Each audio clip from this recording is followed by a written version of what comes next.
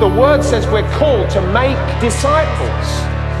We're growing in the word of God. Jesus Christ was sent to be our Savior. This is the Bromley Town Church podcast. We pray God speaks to you through this message, blessing you as you live out God's word. Stream or download other sermon podcasts via the Bromley Town Church website or by using the SoundCloud app. Head over to bromleytownchurch.com. Let's pray, shall we? Heavenly Father, we are grateful to you. Lord, I want to thank you for your presence. Lord, I want to thank you, God, that you desire to draw close. Lord, I want to thank you that you desire to know each one of us, that each one matters to you. Lord, I thank you, God, that your plans are sovereign. Lord, as we've been singing, as we've been declaring, the will of God will overcome. There is a kingdom that is coming, the kingdom of our Lord Jesus Christ that shall rule the earth. There is no darkness that stands in the way of the light of Jesus Christ. And we thank you, Lord God, that there is a stirring of hope. Lord, we recognize that as rules are released and there's a freedom, Lord, there's hope that is stirring up. Lord, may our hope not be found in government rules and politics, but may our hope be found in Jesus and Jesus alone. Lord, I pray, Lord God, speak to the hearts of your people this morning. Lord God, use me as your mouthpiece, I pray, in the name of Jesus. Amen. Amen. When Kizzy and I first traveled to Portugal, filled with hope and excitement of what God was doing, there was a particular verse that we were carrying in our hearts from the minor prophet Habakkuk, and he speaks a couple of verses in chapter 2, prophesying what's going to take place upon the earth. It's a short verse. It just says this: "For the earth will be filled with the knowledge of the glory of the Lord as the waters cover the sea." There's a time coming when the whole earth will be filled with the knowledge of the glory of the Lord, as just like we see, if you look out to sea where I live, there's sea and it's expanse. It goes on, and just imagine as you think of the sea, imagine that covering, just endless water. That's the revelation that is to come of the knowledge of the glory of the Lord. We had that verse, and for us it was accompanied with discipling. It was accompanied with what we sought to do, which is build a house of prayer, a place where people encounter God. But in these last couple of months, God has brought us back to this verse and the simple phrase: what is the knowledge of the glory of the Lord, and why is it that God wants to cover the earth with? And this morning I'm hoping to challenge us a little bit and maybe compel you to begin to ask that question yourself. Those times when you're spending time with the Lord, those moments when you're opening the scriptures, those brief moments perhaps, depending on your life circumstances, where you get a bit of alone time and you can focus on God. Maybe you can be saying, well, what is the knowledge of God? We live in a time, where it's often been described as the information age. A moment's notice, you can get information about anything. If you can use a phone or a computer. Google is in our pockets or in our handbags at any time. And if you want information, this is the dangers of a quiz, because you can have your phone on the side. Not that I would do that. But you can gain access to information so easily that sometimes the hard work of getting to know something is put to one side. You can see on the image I've put up, there's a picture of a black cab there. And I just thought, there's a connection here, because for those, and I don't know if there's any black cabbies now in the church, raise your hand, or anyone that's even attempted to study the knowledge. But there's something that sets black cab drivers apart from Uber drivers, okay? They go through a process of gaining the knowledge, and it can take years and years. By rote, just in their heads, they have to learn 320 routes through London. And it could be from one obscure ones. I'm trying to think at the end of the line. But, they could go from one obscure station but no to the other end, to Manor Road at one other end. They've got to learn these routes and know them by heart, and then they're tested again over periods of times to make sure that their knowledge isn't just at their fingertips, isn't just on the phone and the sat-nav as the Uber driver has, and he just follows whatever it tells me I'll do, but it's inside, it's in their heads. They've gained it for themselves. They're not reliant upon pulling out their phone or their sat-nav to get somewhere. And I believe that there's a connection here that we can each learn and we can each know, because there are no shortcuts to knowing God for yourself. There are no shortcuts to just getting the information. I can find out about God. I just get my phone out. I can just go on the internet. I can just ask someone else or trust the man of God who's speaking on the stage or at the pulpit or on YouTube or wherever you might go to get your information. And while teaching is a good thing, there's no substitute for knowing the Lord for yourself. We live in a time, and throughout history, I believe this is an area where the church has got this wrong. God is a personal God. God is a God who desires intimacy with each and every one of us. And yet, you think of the history of the church, you've required a certain individual and their position to act as the priest. It's been necessary for someone else to supply the information or to give you the very way to get to God. But it's about personal, deep, intimate relationship with the Lord. God's vision, even as I said right from the beginning, was that the earth be filled with the knowledge of the glory of the Lord. The knowledge is found in each and every heart, each and every person. So look, we're going to dive into John chapter 17. There's a particular section we're going to read at the end of that chapter. But this is a key moment in the life of Jesus. He has brought the disciples to a place where they finally believed in him at the end of chapter 16. He's washed their feet. He's gone through the Last Supper, and then he's just beginning. He says he stands in their presence and begins to pray. He prays for himself. He prays for the disciples right there and then he prays for the believers and all those who are going to trust in God. And at the beginning of that, in verse 3, this is something that he says. He says, "This is eternal life, that they may know you, the only true God, and Jesus Christ, whom you have sent." Eternal life is summed up, and essentially eternal life being the fullness of being with God forever is this. It is that we may know him and that we would know that Jesus Christ, whom you have sent. This is Jesus' prayer. The very purpose for living, the very purpose that we were made, the reason we were created was for a relationship with the living God. It was in his heart at very creation. I will make a place where I can put men and women made in my image, that I may know them and that they may know me.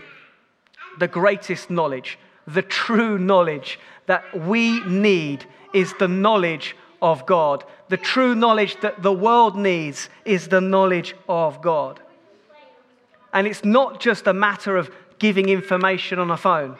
It's about coming to a place of knowing him, knowing the only true God, knowing Jesus Christ, whom he sent. Nothing can substitute that personal encounter, that personal, intimate relationship with the true God. Society has done this from the very beginning. They've created an image of who God is that is separate from the true God. We hear words, even in discussion around theology and what we think God is like, and people would say, my Jesus wouldn't be like that. My Jesus is like this. But here, Jesus is saying, you need to know the true God. not our own version of him. Creation and mankind has always created something to worship.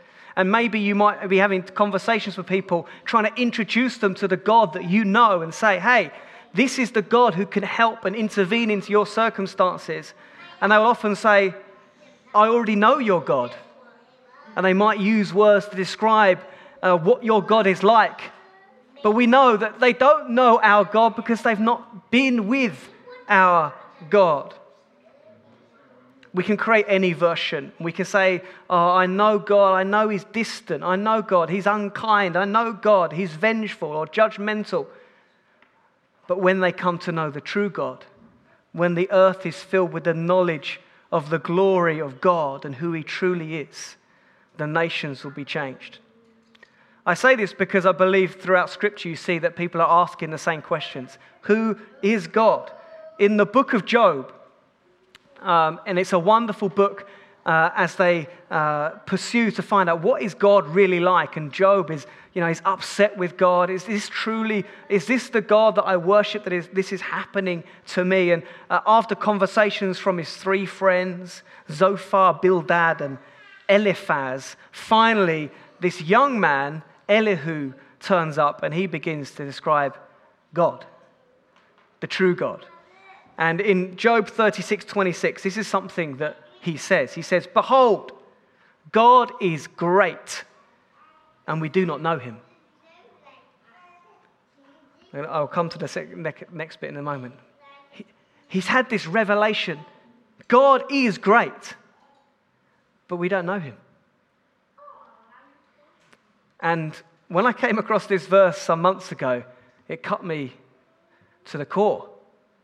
You can spend years, you can spend an eternity worshiping, saying, God is great, God is great, and yet not really know him. Even as we think of Pastor Jonathan having his sabbatical time, the simple prayer is this: Lord, I want to know you.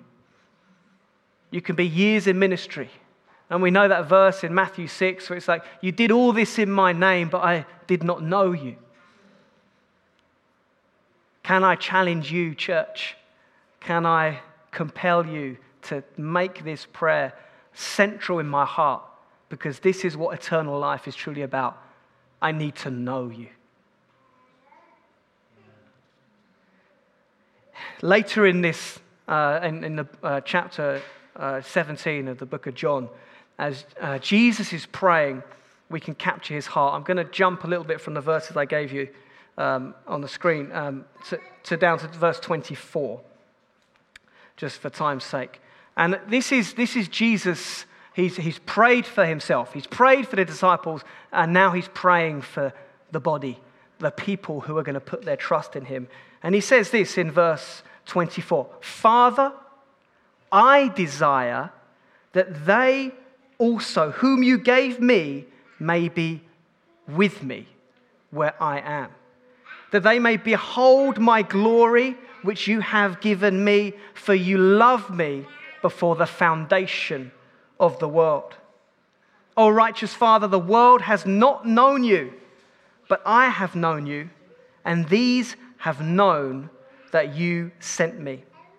And I have declared to them your name, and will declare it, that the love with which you love me may be in them, and I in them.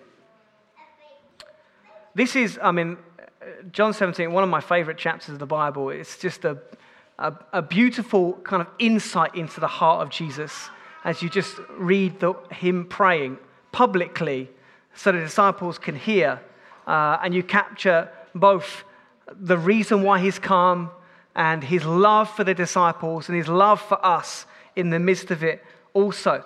But what jumps out to me, right, even the beginning of this, is these simple words where Jesus says, I desire. Throughout all of the Gospels, you see how Jesus does the will of the Father. I will do what he shows me and what he tells me. But here we have an insight and we catch a hold. This is what Jesus desires. And he's asking his Father, this is what I desire. And he's saying, those who you've given me, I want them to be with me where I am, that they may behold my glory. There's something about prayer that enables us to draw close. There's something about prayer that enables us to come into intimacy, into the very presence of God. And that's what Jesus desires of us, to be with him where he is. Even as this prayer that Jesus is praying is kind of building, it's almost like heaven is opening as he is speaking. And he's even imagining, obviously, he's not yet in glory.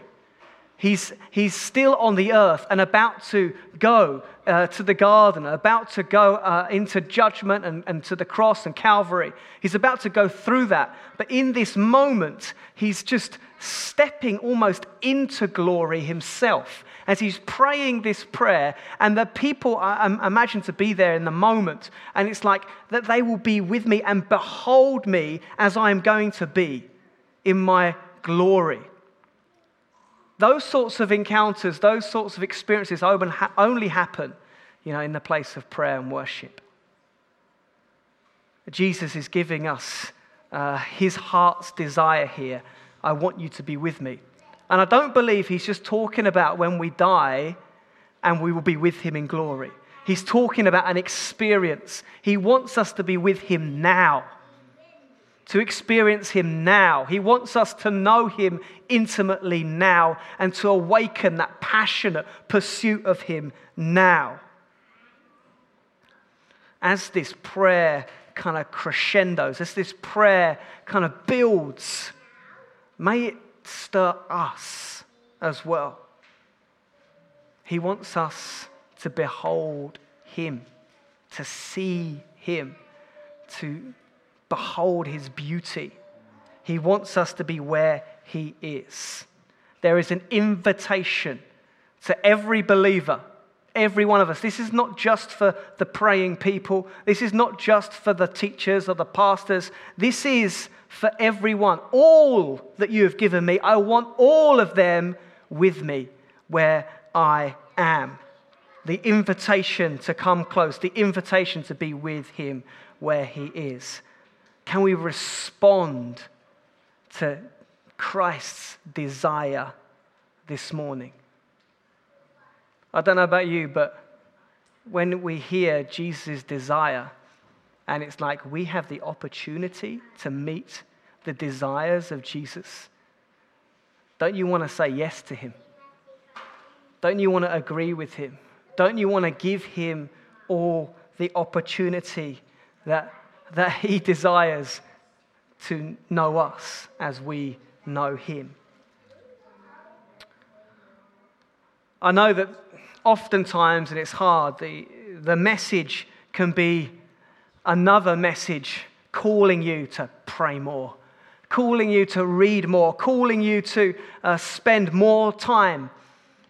And that can be a hard thing. Life is a challenge. I know, with little ones and busyness and schooling and running around and work and all sorts, taking those times. And yet there's still no substitute. There's no shortcut. There's no simple way to make this happen without you personally seeking him.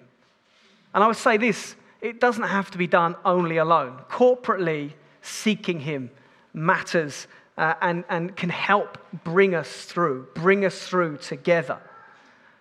But it's not just a matter of, I need to know God, I'll read another message about him. I need to know God, I'll listen to another person talk about him. I need to know God, I'll Google, what is God like? That's not going to do it. We need time. We need to push in. We need to ask him, Lord, reveal yourself again. And I believe this is something that the early church knew. It runs through Scripture from the beginning to the end. The knowledge of the glory of God, the knowledge of who he is what we need in order to bring about salvation, to bring about lives being changed and transformed, is what we need, that we can face any situation and circumstance and know that God is with us in the midst of it. In Ephesians chapter 1, verse 17, in the midst of one of Paul's prayers, this is just as he starts, this is what he says. This is a New International Version. He says, I keep asking that the God of our Lord Jesus Christ, the glorious Father, may give you the spirit of wisdom and revelation so that you may know him better. In the New King James uses the very words, the spirit of wisdom and revelation in the knowledge of him. Paul's prayer is the same. I want you to know him. Lord, release the spirit of wisdom and revelation upon your people that we may know you. It is the very purpose for which we were made. Eternal life is found in this. As God has been speaking this message to Kizzy and I over this season, as he's been stirring us, we have been choosing to dedicate a specific time in our lives beyond the norm to say, I am pressing in. You know, it helps that we kind of have a prayer house in our house, and there's space, but obviously we're continuing to invite people in. Come on, we have an opportunity to respond to Christ's desire that he wants us to know him. And I believe it's the same for you. Even as you set to pray for Pastor Jonathan, use it as an opportunity to seek him and pray for him. Pray for Jonathan and seek the face of Jesus.